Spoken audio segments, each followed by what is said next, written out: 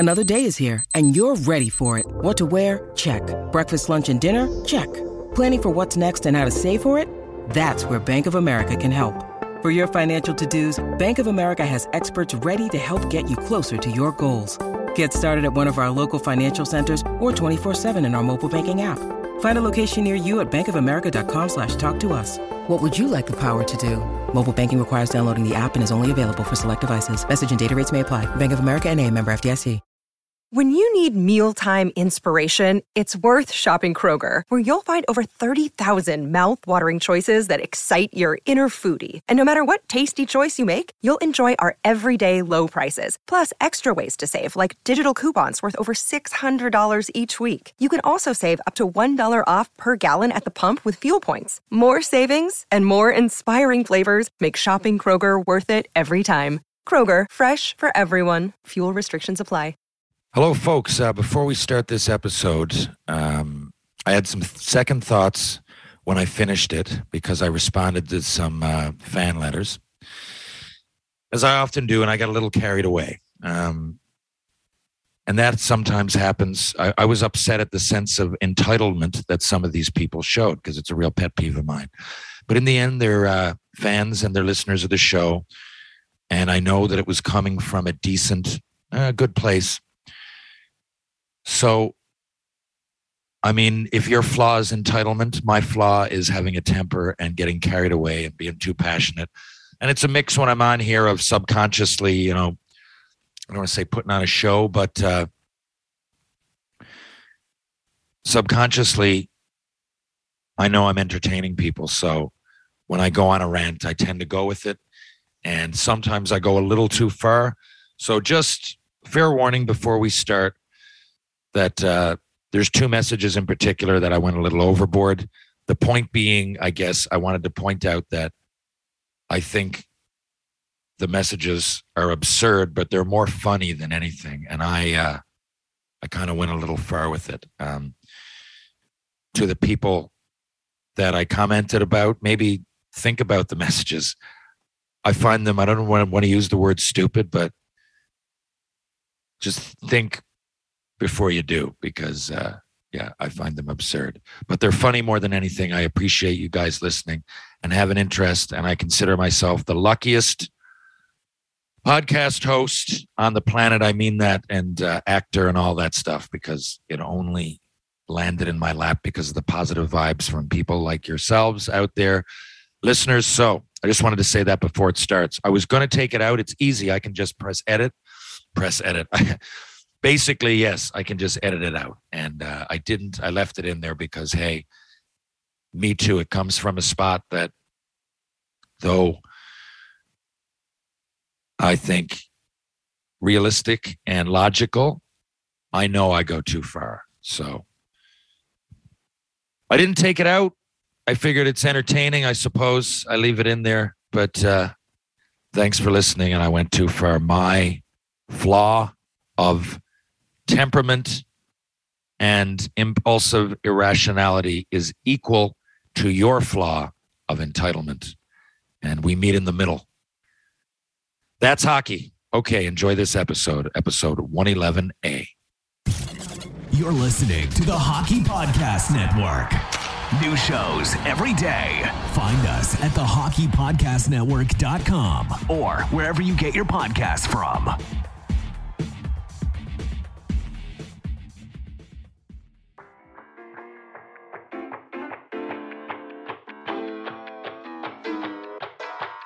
Hockey fans, if you'd like a copy of my new book, Tales with TR, Fights, Film, and Folklore, head on over to flankerpress.com.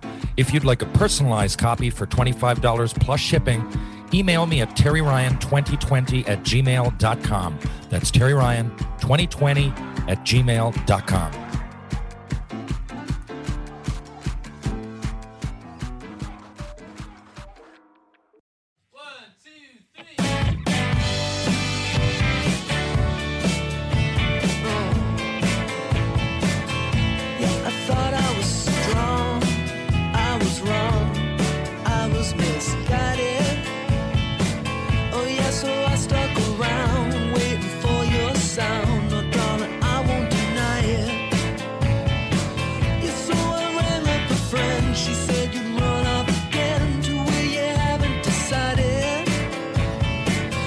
Hello. Welcome to Tales with TR, episode 111A. I'm your host, Terry Ryan. Good to be with y'all. And thank you to the Under-19 Selects ball hockey team here in Newfoundland for picking me up for the provincials this past weekend.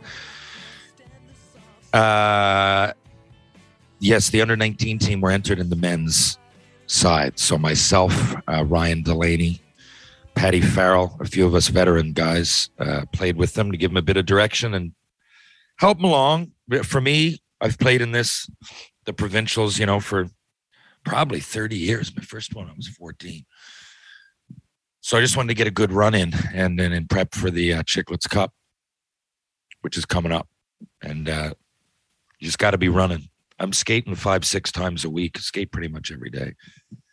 And on my mountain bike, so I'm in shape. But actually in the 180s, I haven't been down there in a long time. But I've been training pretty hard, on and off, the floor and the ice. But so anyway, this tournament was coming, and the Under-19s asked me to play. And I played on a line with Ryan June Delaney. My good friend, we won the Nationals with together, 2010. Anyway, we could go to get into it, but we kind of underdogged our way to the final. Guys worked real hard. We had an awesome goalie, really did. Way to go, Ashton, on that one. And it was a lot of fun. We upset Labrador. They got a great team, play together a lot, in great shape. But we got there. And get some bounces, got some great goaltending and some solid play from everybody, and lost in the final. But I've often said sometimes I do feel like I lose the gold. It's like, oh man, we let it slip away. But in this case, I felt like we won the silver because the guys needed. A lot of them, it was their first ball hockey tournament. Those who know, being a good ice hockey player doesn't necessarily translate. You got to work hard. You got to work a lot harder. There's no gliding. The ball moves differently, and the touches are different. The zones are different. So it's a good head start if you're decent at hockey, right? If you're good at hockey. But it's not the name of the game. So those guys really stepped up. Thanks a lot, gents. I had a fantastic time, and good luck at your own nationals. I believe they're in Winnipeg at the end of the month. So there you go. Other than that, had an awesome time. Relatively sober weekend, which is rare for me in the summer. Usually I take one day and go mad, at least one. Sandman was here last weekend. We went back-to-back jacks. But I can take it either way. I like waking up with no hangover. When I do, I get up real early, 5:36, go for a bike ride, take my coffee, go sit by the river, and come back. As I'm recording this now, it's about 7:30 a.m. Get the day going. I enjoy that. And we've had an unreal summer for Newfoundland. It's usually not sunny every single day. In fact, I remember years where it was foggy for months straight, but we've had fantastic weather so far. So the NHL draft came and went. And so I'll answer a few of your questions today. So somebody, and I forget, I had these written down or stored in my phone, and somebody asked me what I thought of Shane Wright going 4. And I said I'd mention it, but I was at Greensleeves, 3 sheets to the wind when I promised. So apologies. We had a long conversation, and I forget your name, but I know you're from Gander. So thanks for listening. Thanks for being engaged. It was an awesome time at Greensleeves. Now I'll get to your question. First of all, I'm not overly familiar with the players who went 2nd and 3rd. For whatever reason this year, I kind of tuned out. I did Slavkovsky and Shane Wright I paid attention to. I glanced at the rest just to see how many Western Leaguers and how many Canadian players, where they'd fall. I wanted to see Ryan Green from Newfoundland. Ryan went to Chicago. in the second round. Congrats to him. That's a great streak for Newfoundland. That's 3 years in a row we had a first rounder, and now we've got a second round. We had Alex Newhook, Dawson Mercer. We had Zach Dean, and this year Ryan Green. For as far as our highest picks, we've that was 3 first rounders and a second. Alex's dream just came to fruition of not only making the NHL but winning a Stanley Cup. So it's a quick turnaround these days. I remember coming out after the draft and hoping by the time I was 20 or 21 to make it. It was a lot of development. And I knew I really needed to work on my skating, but I got the games in at 19. That was surprising at the time. But now I think it's kind of, if you go top 10, I think it's kind of expected that you might be able to jump in right away. And in a lot of cases make an impact, which is happening. So which brings us to Slafkovsky. Yeah, he looks, I'm not going to say like a great player. Who knows? He's the MVP of the World Championships, was he, or the Olympics? There was a lot of players not there. Doesn't mean he's not good. I think he's good. He fucking went first overall. Who am I? And he looks like he's just tearing up the gym at the Canadiens rookie camp. But I would have taken Wright, okay, without dissecting all the analytics of every fucking player. I'm picking first if I'm Montreal. So for me, as especially very busy at this time of year, I didn't go down and pull a Bob McKenzie and look at every single player. I wanted to know where Ryan Green went. Certain teams like Chicago who are disintegrating in front of our faces, I wanted to see what they did. The Canadian teams, obviously. But we're not getting to that all right now. We're getting to the Montreal Canadiens' first pick and what did I think of it. Okay, so I'd have taken Shane Wright. And the reason I'd have done that, Shane Wright has been, like I have to explain myself, arguing for taking this guy, but 4 or 5 years, he's been in the spotlight. Okay, he's not generational, they say, like Connor McDavid. I think we can all agree on that, but he's a worthy first rounder.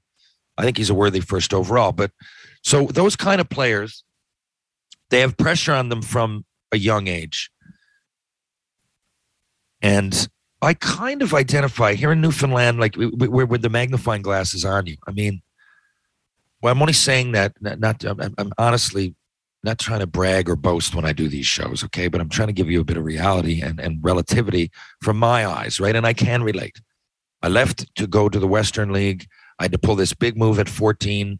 All the spotlight was on me. I went 3rd overall in the Western League draft. And honestly, it's a long story I won't get into, but I nearly went first. There was a last-minute trade with Red Deer because I went out there to go to Tri-Cities. They traded up to get 3. Anyway, there was always a spotlight from early on. So I felt a lot of pressure. I felt like I was going to let a province down if it didn't work out. It was big news at the time. So though not on a level of first overall in the NHL, I do know it from a first rounder's perspective and one that was highly touted from a young age. Okay. And it's hard.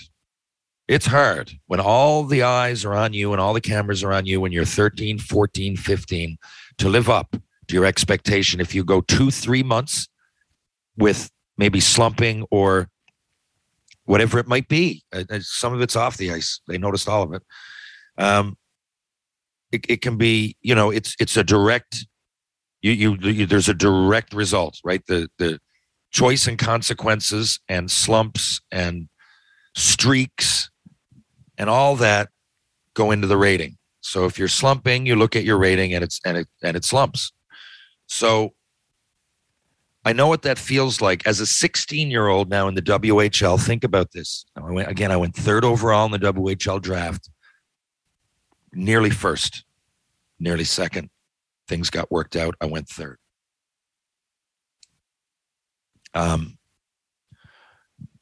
So I played a few games at 15. Because I was in BC. I practiced with Tri-City a lot when I was 15. They'd fly me down. That's part of the reason they wanted me out west. So they could monitor, the drafts when you're 14.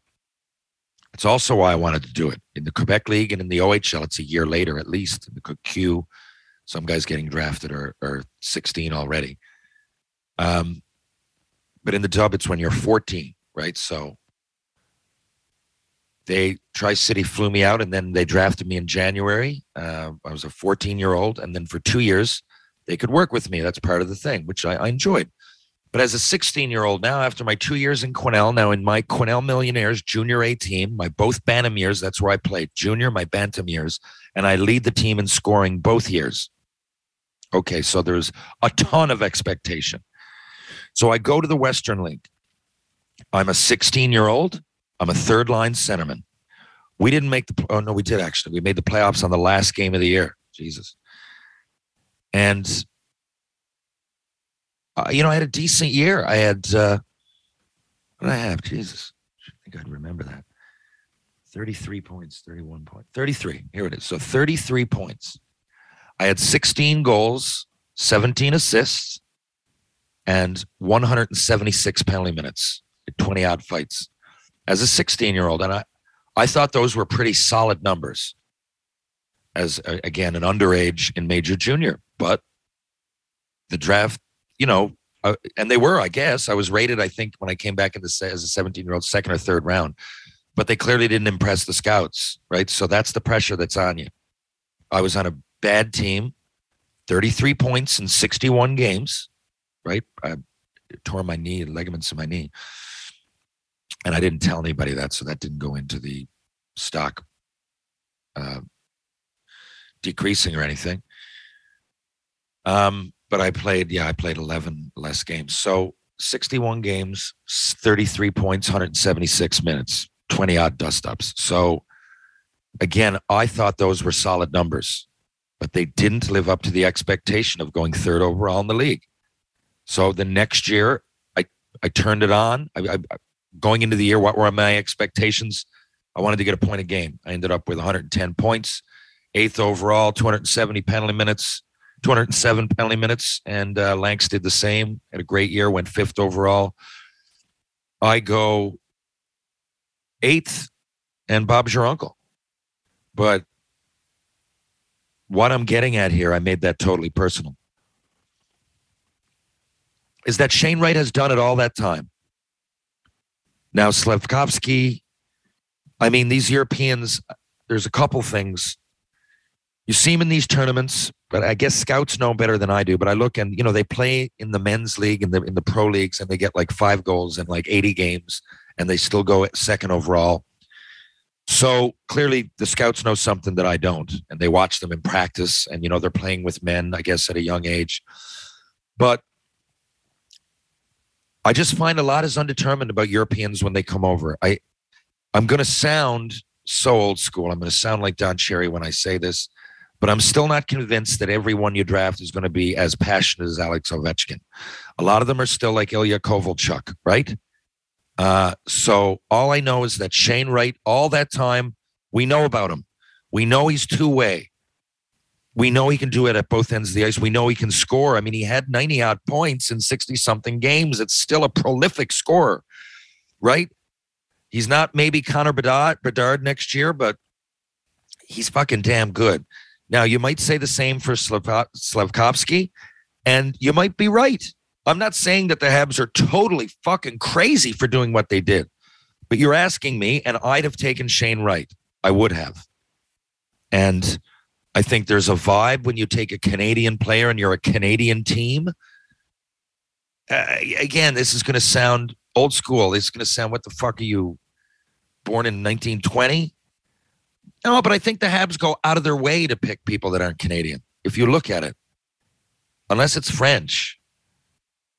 Now, maybe that's because they had egg on their face. They had a history of bad fucking English picks, and I'm included in that history. I don't know.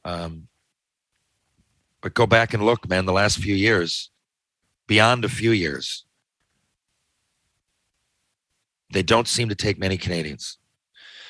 And I thought this time with a first overall pick and a guy that you flew in it seems to have his finger on the pulse. He's part of the general, he was rated first overall. So in the hockey world, it seemed to me the safe move,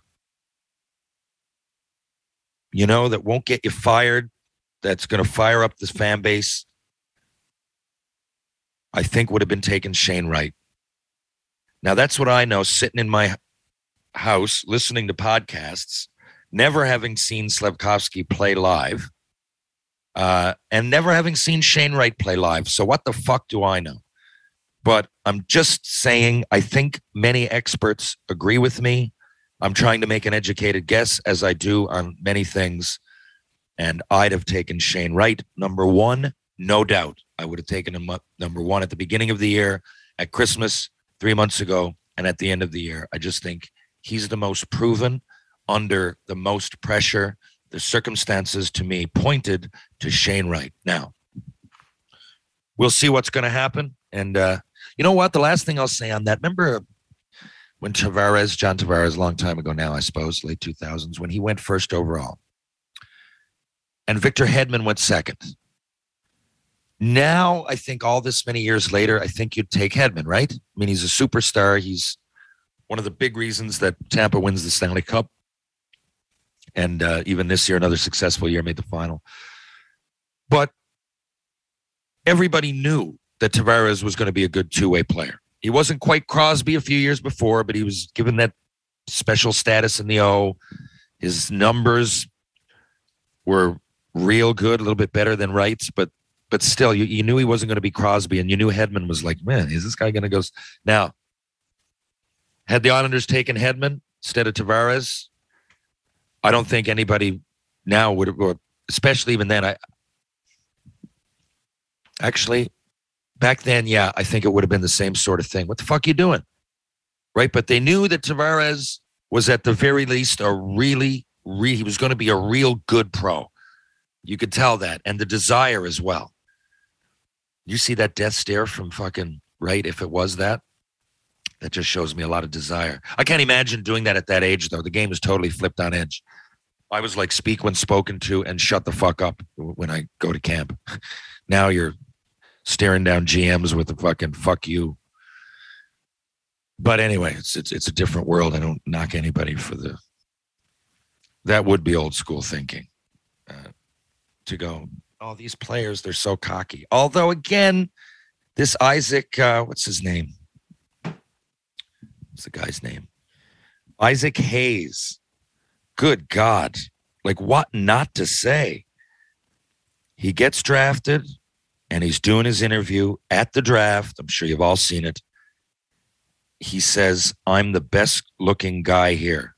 So I figured I had to be the best-dressed one, too. I know it's a joke. It's a different world. But I'm thinking I go to camp and I take a knuckle sandwich as soon as the puck is dropped from 8 Montreal Canadiens in that era. Donald Brashear would have been the first one and the toughest, but I don't think I would have made it out of the dressing room with Darcy Tucker sitting in it and Shane Corson. I think I would have walked in and I would have got grabbed before I went on the ice. Listen, rookie, shut the fuck up. Speak when spoken to. Pick up the puck. Sit at the back of the bus. And eyes front, you fucking nobody. Now, it's a different world. But still, you can go a little too far. And I think Isaac Howard is at some point going to have to pay the piper for that comment. And if that's his attitude, then he'll have to be taught a lesson more than once. And I got to be totally honest with you. I swear to you, man, when I'm out there on the ice, I work hard. I finish my checks, or I did. I mean, fuck, back in the day, talking when I would go to camp. And, but I'm the kind of guy that, I would often sometimes go, hey, like, I don't know, say it was Brad Brown. Brownie, I'm coming. Like, finish the hit hard. But I didn't go out there. I didn't want to hurt anybody. I didn't make many open ice hits. If it's the playoffs and stuff, it's different. You're out there and you're means to an end. But even when I fought, I didn't have that instinct to like want to one punch someone and hurt them. But sometimes I'd get mad. And it's the weirdest things that would make me mad. But that right there would make me mad. Like if a guy got drafted after me, younger than me, even by a year, and I saw that shit, I swear to fuck, the first practice, I'd think if you played with me, I'd do it. First practice, you wouldn't make it out of. Horseshoe, I wouldn't give a fuck. Going to get away with that shit? Now, you can harness that energy the right way. If you take that fucking cockiness and you pull it in and you fucking push it out in a positive way, I don't know, think Cole Caulfield, right? Think Trevor Zegras. I'm not saying that, being confident doesn't help and pay off, but I think Steven Stamkos, hearing that and seeing that, I think he probably laughed, but he's pissed off as a captain. That's what I think. I think there is still some level of accountability when it comes to these cocky, self-indulgent, me comments. And that's why in hockey, you still, I love in episode 6 of Shoresy, there's a little blurb in the Nat. It was played by Tassia Telez. And she's the GM of the team, and she's talking about it. And she said, in hockey, it's always when we lose, it's always I could have done this better. I could have done this better. When we win, it's always, we did this as a team. I'd like to thank the guys. And I'm glad we have that in hockey, because other sports are quickly losing it, and some sports have completely lost it. And I mean, I love watching basketball, but every second leader in basketball, it seems, have this, Kyrie Irving being the worst attitude, I think, in the planet when it comes to teammates and playing as a team. And he might pull the wool over some people's eyes. I think I see it pretty clearly.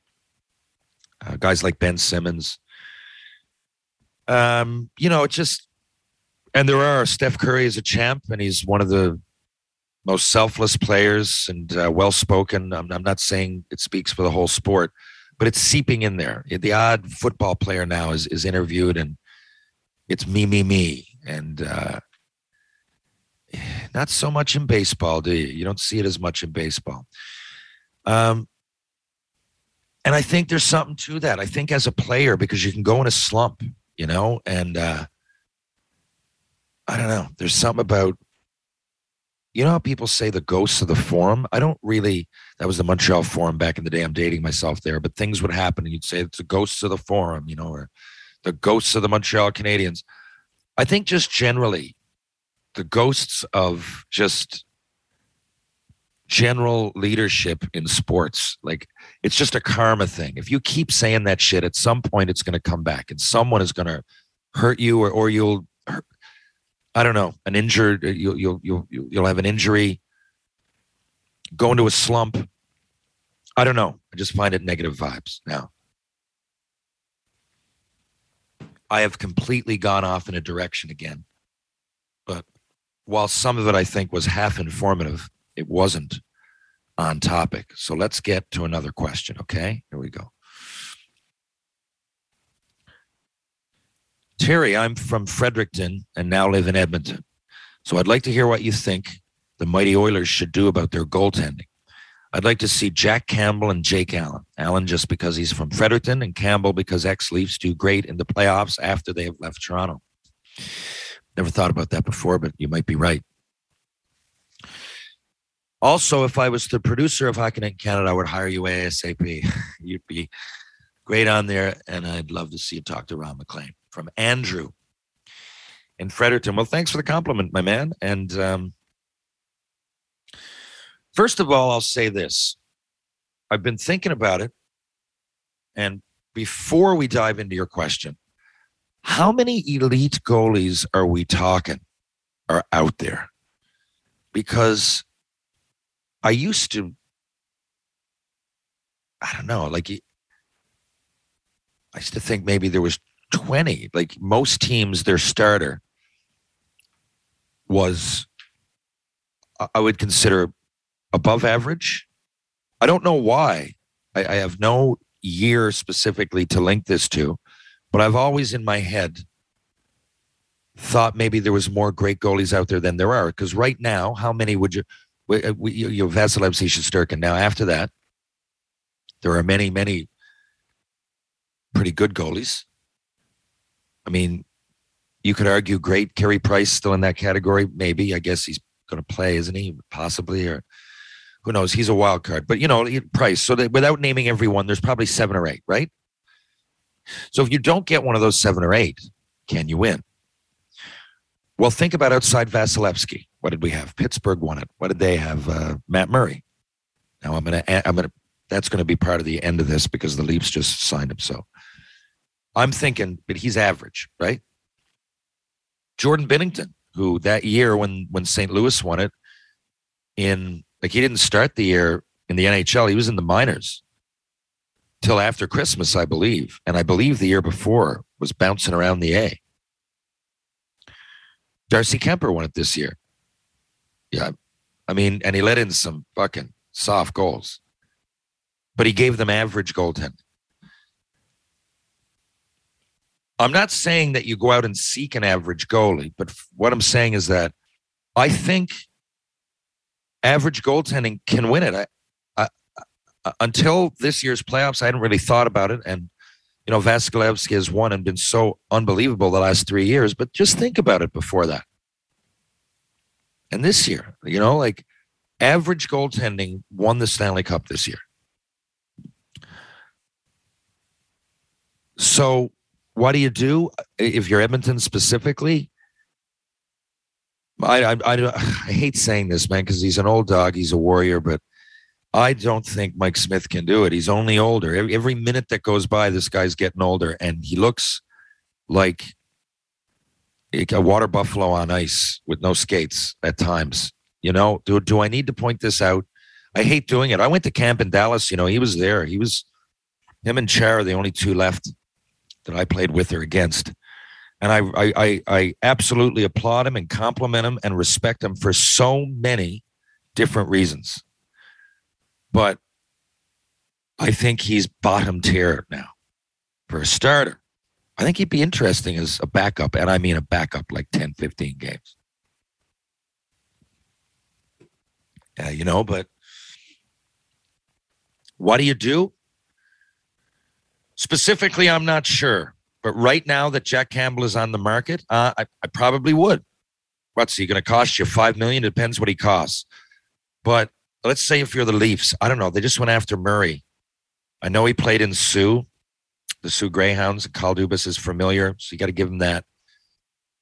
Again, what do I know? But in what I think I know is that Matt Murray has been a problem the last couple of years. Either he's injured or he's said some things that seem to be expressing somewhat of a negative attitude towards the situation. Now, was that Ottawa? Could be. Ottawa have been a mess. I know that last year in particular was more positive than negative. And is it Eugene Melnick? Is that his name? Rest in peace.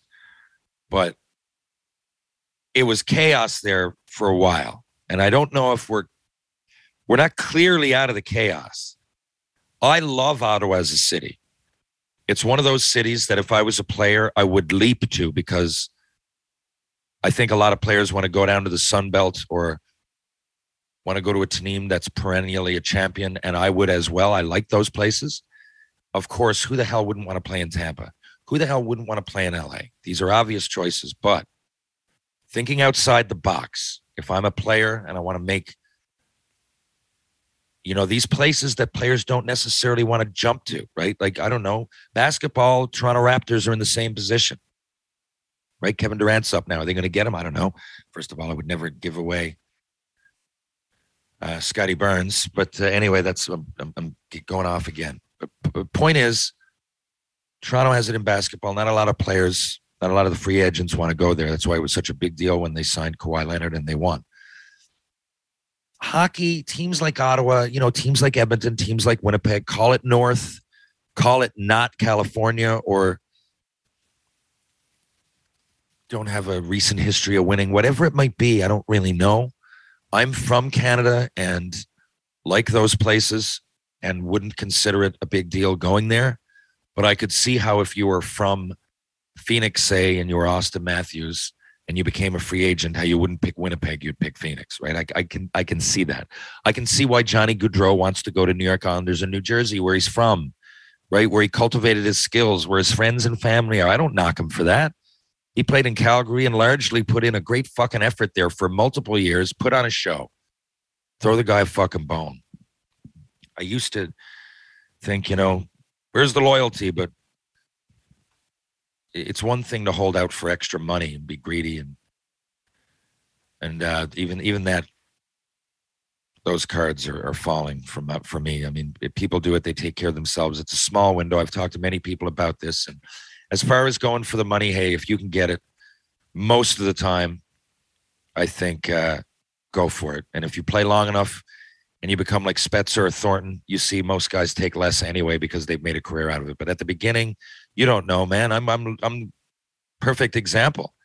You don't know what's going to happen. Bank what you can. But again, a lot of people don't want to go to these places. I would love to go to Ottawa. Like, it's a great place to raise a family. They've got nice weather. Look at the map. Like Ottawa and Toronto, Montreal, like these places aren't too north.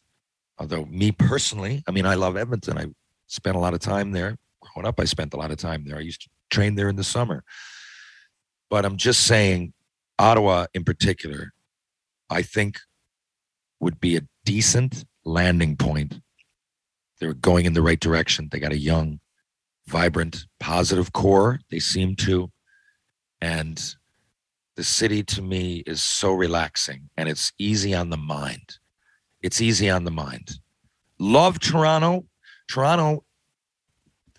Montreal for different reasons.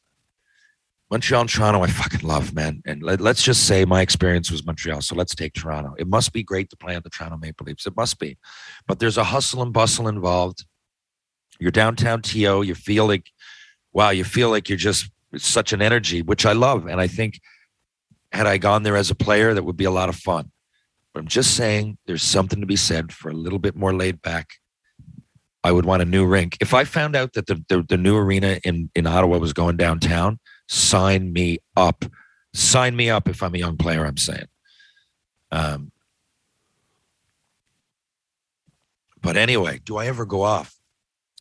Matt Murray, I don't know what his experience was there, but it certainly didn't seem like a good one. Now, the king of analytics, Kyle Dubas, he gets Matt Murray after all this. Does he know something we don't? Because he's going to pay him close to $5.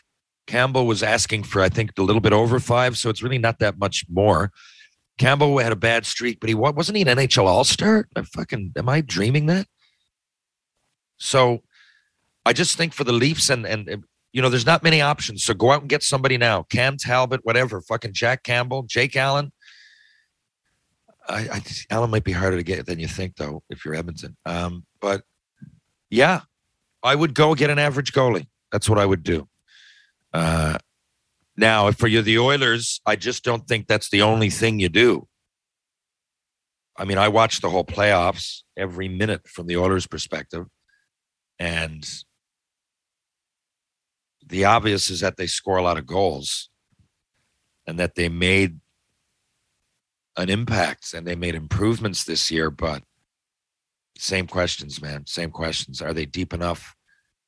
Is the defense mobile enough? Are they good enough? And lastly, all these teams that I mentioned with an average goalie have like a Norris Trophy defenseman, whether it's Pietrangelo, whether it's Makar. I mean, come on. Letang. If you go back to as far as Chicago, Duncan Keith, Seabrook, I can go on and on. I don't know if the Leafs and the Oilers have that. I know Darnell Nurse, I think, might have been up for the Norris a couple of years ago, but love the passion he plays with, but he's not Makar, not even close. Who would you have in the Leafs? I guess Morgan Riley. I think he does a lot, but I don't think he's Norris Trophy guy. Not a fucking knock on him, but just saying, right?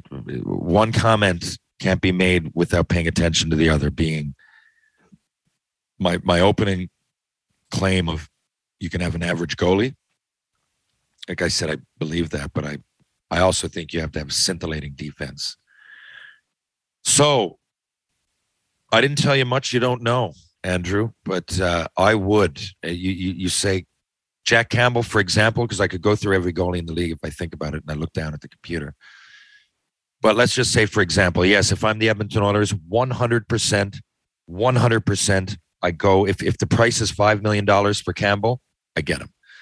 I think, I don't even know about Smith's contract, but I'd probably buy it out maybe.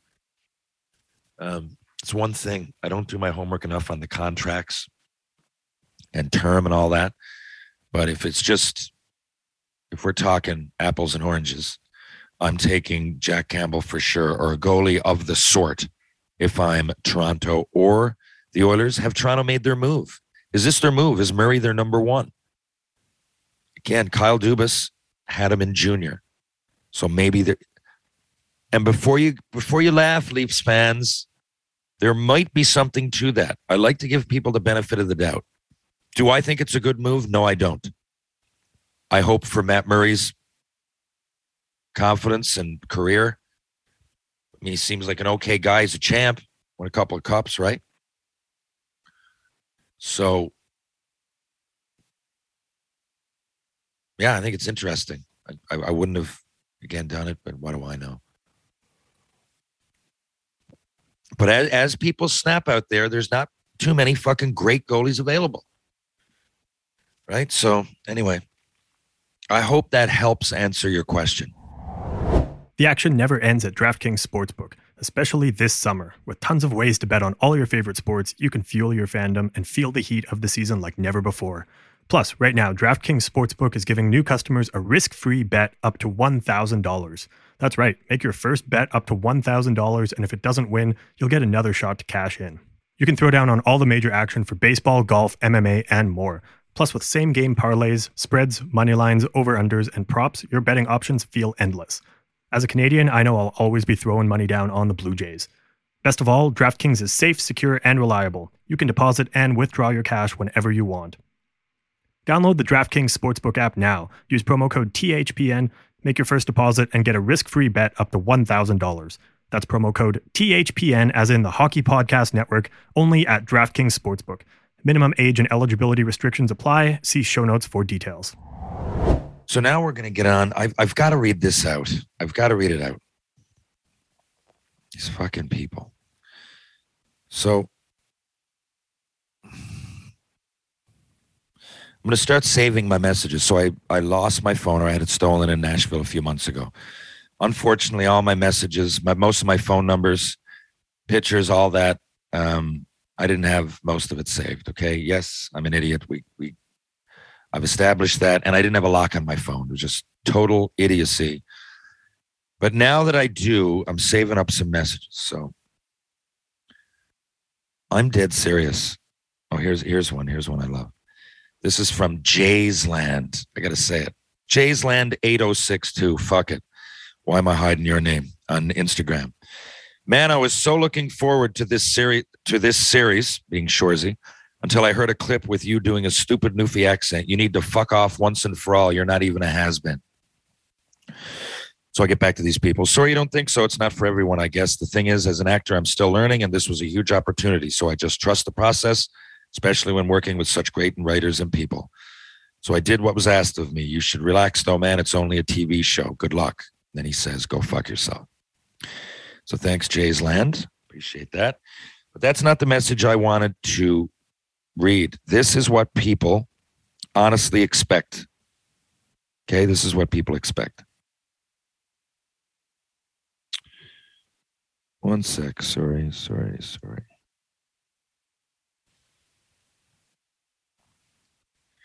So this guy, I'm not going to say his name. I mean, I had to look, because sometimes it's Facebook, right, or social media, and you'll look and someone sends you a message and you're like, man, what's this fucking idiot? Like, what the fuck's he doing? Or she. And then you get back to him and you realize, I mean, I don't know how to say it. They took the short bus to school. And you're like, oh, fuck, man. So you get back and you're like, hey, do you want a hockey card or some shit? Right?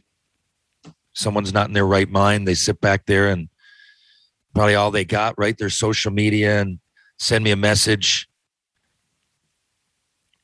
life's hard on a lot of people. I get it. And that's why I entertain answering the fucking messages, to be honest with you. Because they're getting nuts. But here's one, Michael. Now, Michael's at me. I looked, and this guy's got a job. I won't say what it is. I don't want to give it away because there's only so many Michaels on my Facebook. But he's got a job. Again, like this guy goes into work and sees people, has conversations and goes home for years on end. And so this is what he expects. Terry, I get into St. John's at 11:05 your time next Friday. Do you want to meet me at the airport and sign my hockey cards? Just wear your jersey so I can find you outside if you're down for that. Now, again, lot to unpack. Not like a hate message like the last one, but just absorb this. Now, at no point did I say I was going to do this. He sent me a message. I've got some cards. Will you sign them? Sure. That's what I said. Sure. And of course, if he sends me a message and he's in St. John's, I do that for people. I'll say, hey, drop by the house. Here's the address. I'll say, hey, I trust people. I don't want to live in a fucking world of fear. I give people the benefit of the doubt. Hey, I'll meet you downtown. Hey, you know what? You're going to be in town. I'm going to be at TJ's or Greensleeves Pub at this time. Why don't I meet you? Here you go. Boom. I'll sign it. Go on. I have no problem. Wouldn't be anywhere without the listeners and fans and all that shit right from day one. Everything I've done relies on other people to support it. I get it.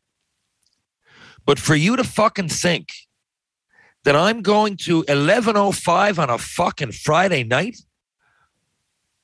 not only meet you, drive to the airport outside of St. John's. I live in Mount Pearl on the other side. It's a half-hour drive to the airport. So I'm going to drive a fucking half hour on a Friday night, nonetheless, at 11:05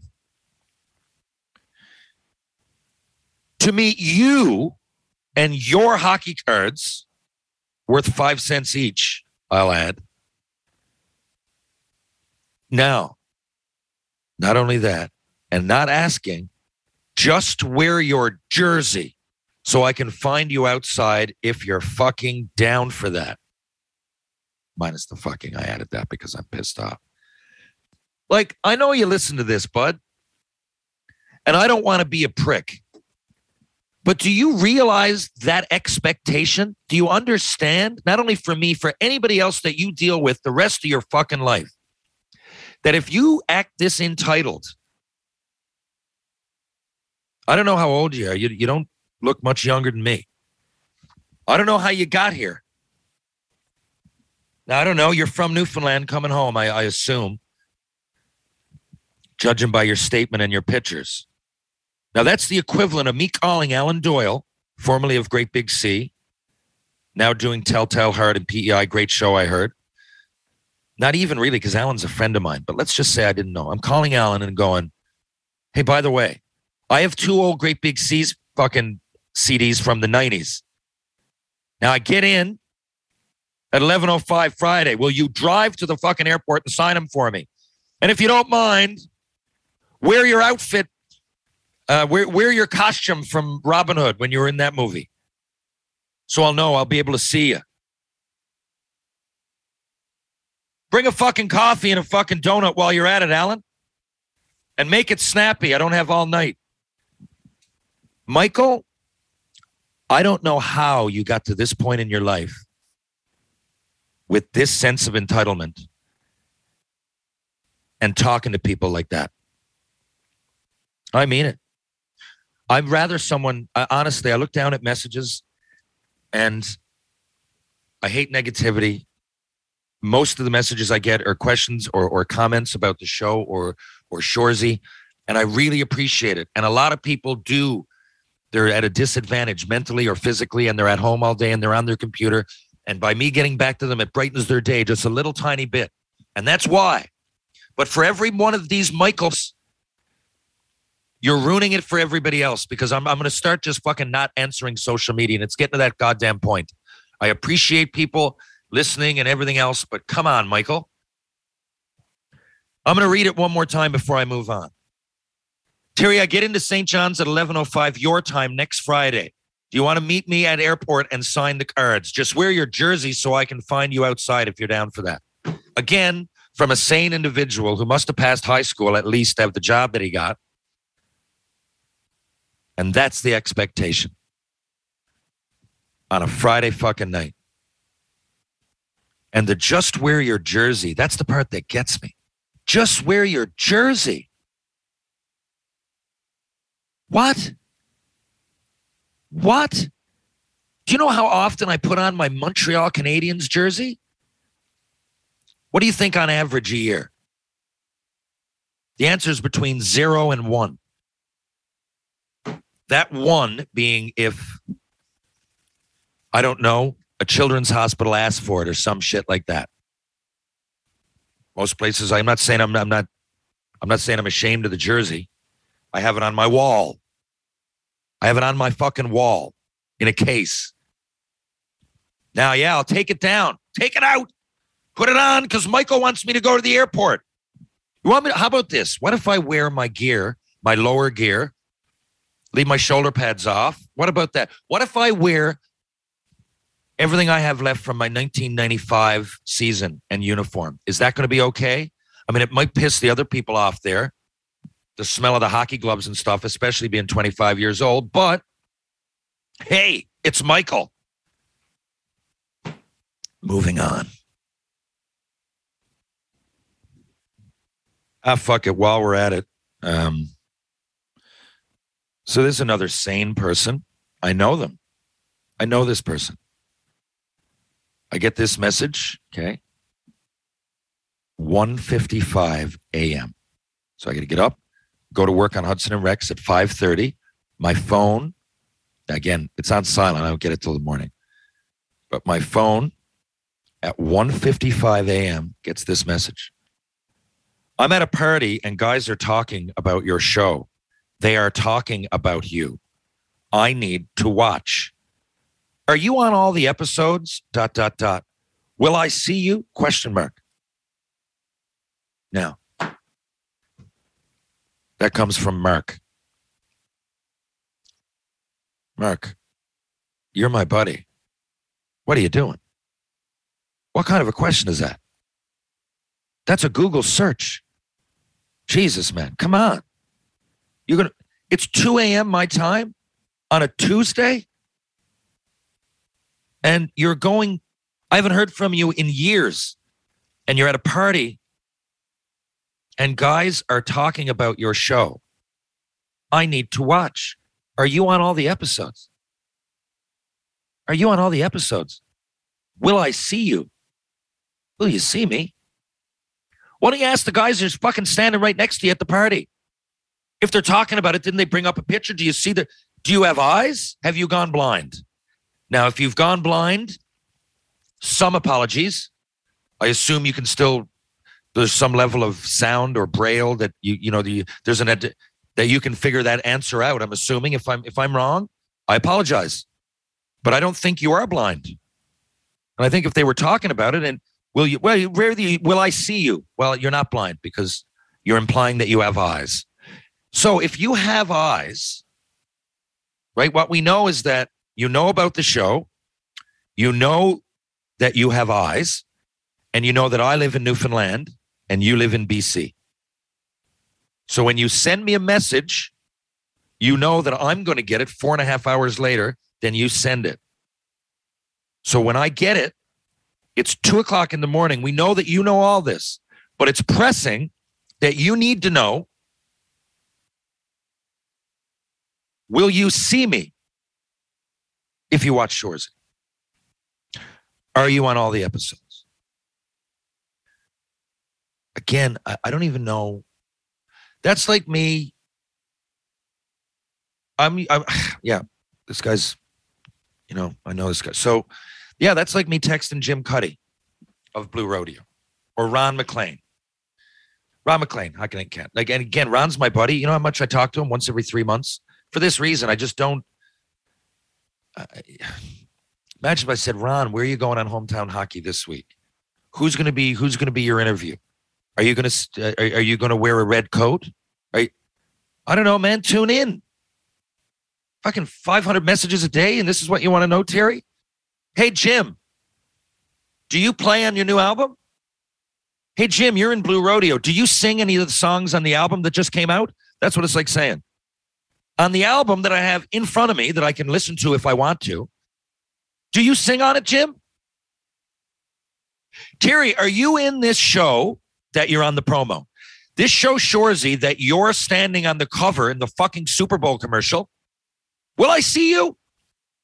No, Mark. They just decided to put me on there. They just decided, you know what? Fuck it. JJ, Frankie, JJ, Goody, Shoresy, Dolo, they're all on it. We're going to take a random Newfoundland guy, put him in the picture, and then fly him back home again. That's what happened, Mark.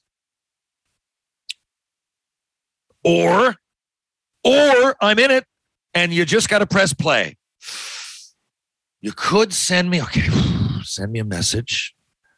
Ask me, am I in the show that I'm in? You could go to IMDb. You could simply look at a poster.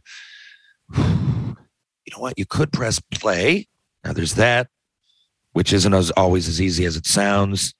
You have to be situated. You usually have to be sitting down. You have to have a finger. You have to be able to see to press play. Your brain has to work. I mean, there's a lot of things that could be difficult about pressing play. You know, on second thought, I'm wrong. Pressing play is difficult. The answer should be to send a message across country at 2:00 in the morning and ask me, will you see me if you watch the show that I'm in? It's a tough one. Will you see me? Is your TV on? Then you'll see me. Is the power working in your house? Then you'll see me. Again, I don't want to sound like a fucking pretentious asshole doing this. But guys, I could read you dozens. These are just a few that I've saved. And I got to start doing it more because you wouldn't. I guarantee you there's people out there that don't even believe that these exist. But I'm telling you, they're all too real. Will I see you? Are you on all the episodes? 2 a.m. Jesus Christ.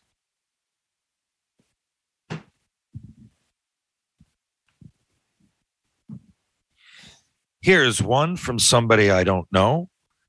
The first message, he wants to know back like 6 months ago.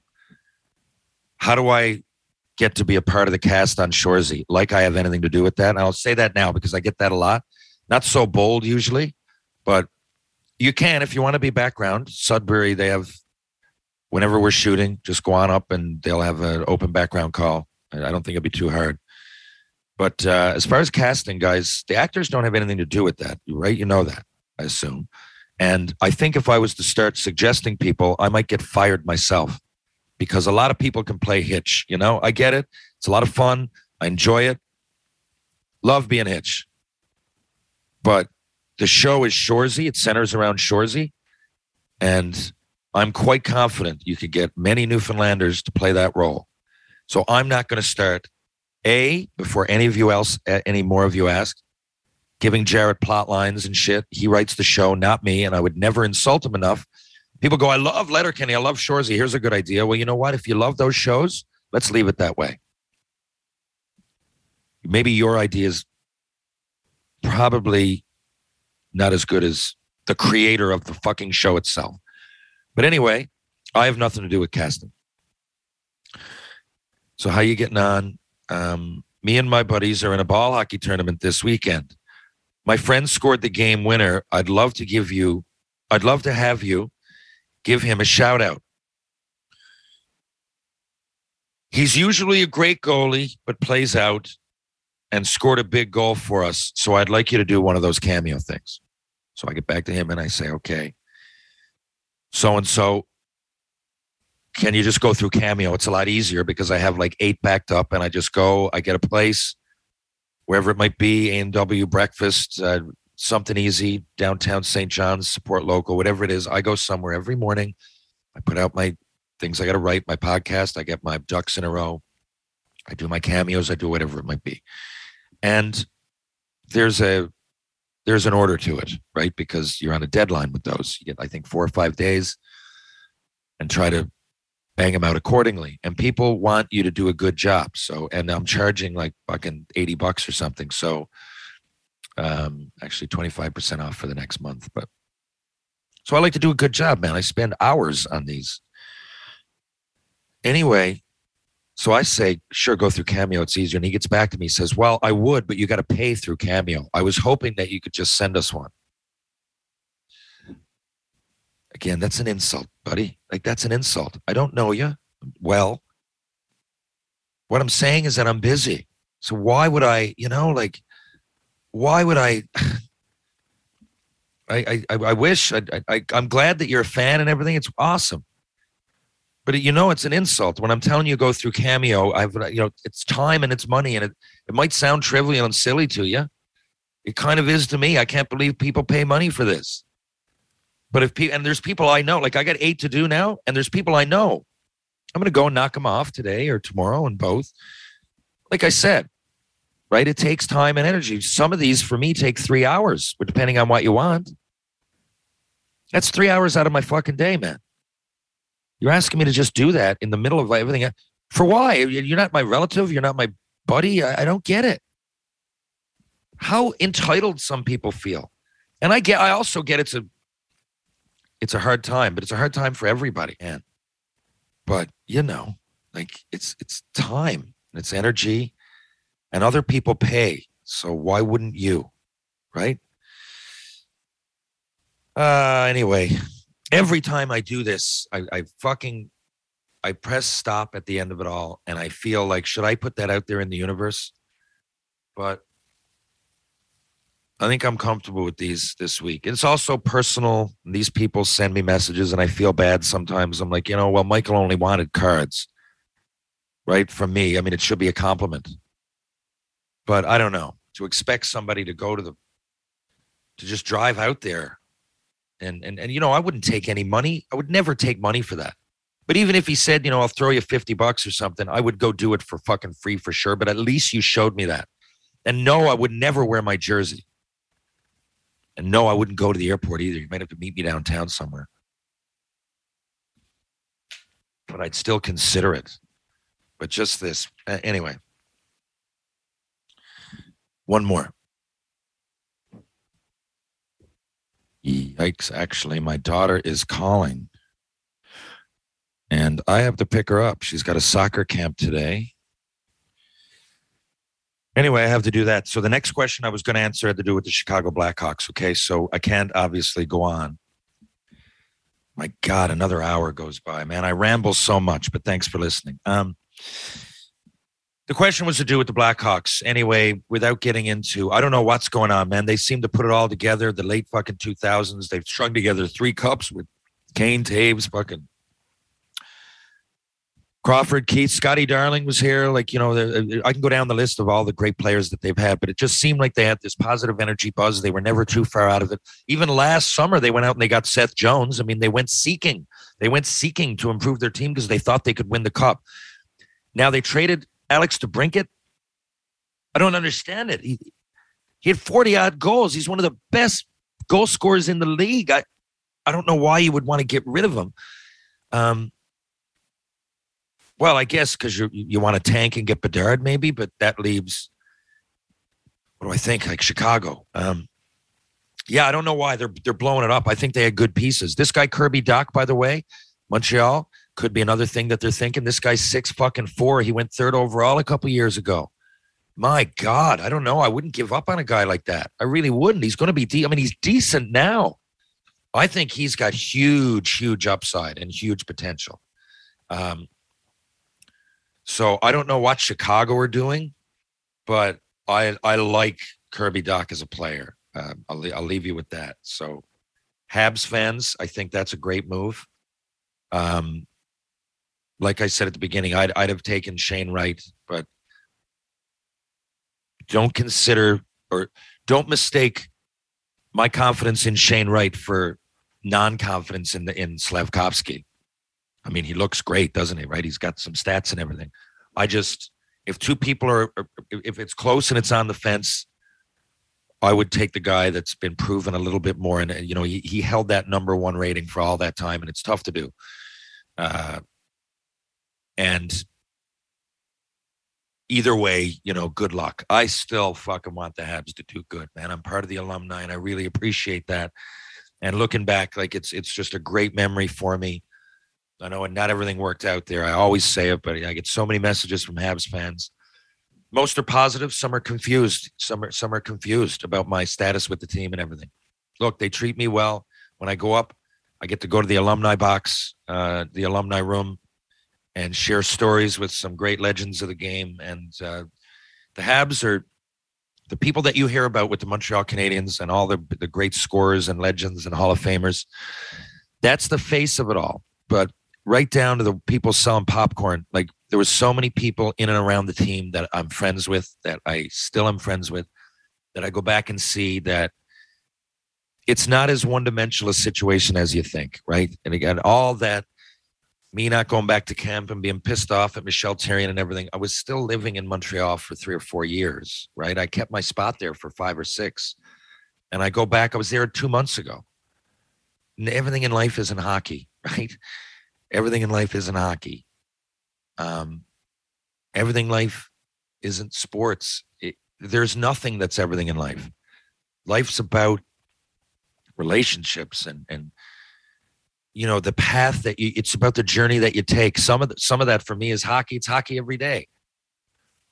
But there's a lot of levels. Each hockey story has so many layers to that onion. So when it comes to the Habs and my fandom and everything, man, I'm just as much of a fan as I always was. I grew up a Habs fan. Now that I played for the team, it's a little bit different, but I consider myself proud alumni. Some people aren't, right? Some people leave teams and they fuck this, but that shit is in a box, right? Whatever happened to me and my arguments with Michel Therrien, there really wasn't much else I hated about it. I didn't like that guy. And I thought I should get a shot, but looking back, I was being a little bit impatient. But as far as Michel Therrien, that's between a player and a coach. Fucking in the 90s, man. It was last millennium. That's in a box. It's gone. How does that affect my fandom for the team now? If it did, it would mean that part of my brain is still poisoned and I'm holding on to a grudge that people fucking forget about. I even think if I saw Michel Therrien now, all these years later, I know I would shake his hand. I forgive him. Whatever. Fuck. He was a young coach. I was a young player. And although a lot of what he thought was wrong, I'm sure that it was, seeing me come in, and I was always making a statement, whether it was having blue hair or, I was the kind of guy. I remember going to a Metallica concert, I think, in Hartford. And I came in, it was like 10:58 and curfew was 11. Not that we always had curfew, but with Terry, and he put us on us a few times. And I know he thought that I was out partying every night. I wasn't. I would go to the bar a lot. I liked being single and getting a lay of the landscape, you know what I mean? I liked hitting on women. I did at that time. I think I was cordial about it. And I've got a lot of female friends to this day that I met during that time that we might have had sex, we might not have. I don't mind being bold about that and telling you guys. I was on the Montreal Canadiens, a little bit of money in my pocket, a healthy sex drive. And that is a little bit too much information maybe, but I'm just telling you, I generally have, sometimes you just look back at a part of your life and generally I just have great memories about all of that. And, but it wasn't just about that, about women or money or partying or just playing or any of it. It was just, it was a time in my life, right? I was early 20s, had I broken my leg, early on and then never be able to walk again. If I'd lost my leg, I don't know. What I'm saying is that I still would have been in my early 20s and I still would have been navigating my way through life. It's just when you're on the Montreal Canadiens or you're playing in a team that's so crazy in the limelight, I guess everybody kind of does that with you to an extent. But they do it with you, the public part. They don't see the other part. That's, a boy growing up. They don't see that. And there's all kinds of mountains and molehills and peaks and valleys and mistakes that you make and things that you say that are just like, what? And partying you do. And when it comes to, when I say, I like, I like the pursuit of good-looking women at that age. But, and I don't mean puck bunnies. I don't mean every girl is a slut. I don't mean I slept with them all. Some of them I did. I was single. I don't feel bad for that. But you're a young boy. They were young girls. Like that's a thing. That's human biology. It's just that when you're playing high, early on, you get a bit of a head start. So if you I think that's why the whole puck bunny thing, girls get a bad rep. And the guys, you're a hockey player, you must sleep around. Well, or why are girls attracted to guys at that age? Well, I don't know, man. You're like 19, 20. You got a lot of money in your pocket, which means not only that you got the money that you can get them a drink, but it means you're probably fairly interesting. A lot of guys have got college under their belt already, and I had a few courses, just do it, and you got a lot of money. You dress nice because you got the means to do it. You might be able to take them to nicer restaurants than your counterpart, right, who just got out of high school. And that's not their fault, but you can do what you're going to, and then inevitably, subconsciously, something sinks in, and, that might be attractive to a girl, just like it would be when I was that age, man, hanging around. I lived pretty much on the McGill campus, right? You're meeting people that are, I don't know, like, grad students and stuff that attracted me, right? As much as looks. There might be two girls in a bar and this girl's in med school. It's interesting to me.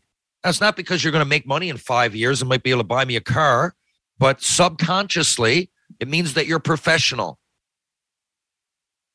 And, being attractive or whatever. So anyway, I'm really fucking digging a grave here for some people. I can see the messages I'm going to get. But what I was doing is, I guess, answering that age-old question, or that age-old assumption that puck bunnies only like hockey players and hockey players are all pigs. But I don't know. I think there's something to be said. If I was a girl and a young 19 or 20-year-old came in, first year in NHL or even in the American League on an NHL contract, just played 4 years somewhere, like let's say Tri-City, just lived on their own, went to university, had a billet, learned how to cook for themselves, got a nice car, got goals in mind, right? Want to come see me work? Here's 2 seats to a fucking game behind the glass. Don't tell me that's not attractive in a way. And it's not like, oh, I'm fucking everything. It's not boastful. It's not like Kyrie Irving fucking cocky. It's just a part of life. Now, 6 years later, 7 years later, I'm here delivering Red Bull into Walmart. And my buddies who were at the same time, right, my counterparts, I call them, in 19, 20, 21 at the bar, right? And I was the big fucking story. Now they've moved on and they became, whatever they were going to be. And their life and my life started to be a fucking mess for a while. But that's just the way life goes. I think in hockey, you get that head start, right? And generally, because of the leaders in our game that I've talked about, we're generally pretty humble about it. Generally. But, at the end of it, whenever your career is, average NHL career is less than 5 years, in your pro hockey, you're going to be done by most people in their mid-30s. So that's a window. And when that's done, now, good luck getting a job. Some of you do, some of you don't. And that's when it becomes a little bit of a battle for a hockey player. But anyway, that head start, I'll never give in to people thinking that we're, cocky or hockey players and all they want is money and pussy. And no, it's not the case, man. Everybody's different. And you look in a dressing room and there is no way to classify the whole room. There is no way, especially now. Barriers are being broken down. There's more races ever involved where we're all the human race, right? One race, but there's more. There's what's the word? More inclusion. It's multicultural, these dressing rooms now, right? There's a Luke Prokop, I think, in the Western League. He's gay. He plays. His players support him. He wears rainbow skates, shit like that.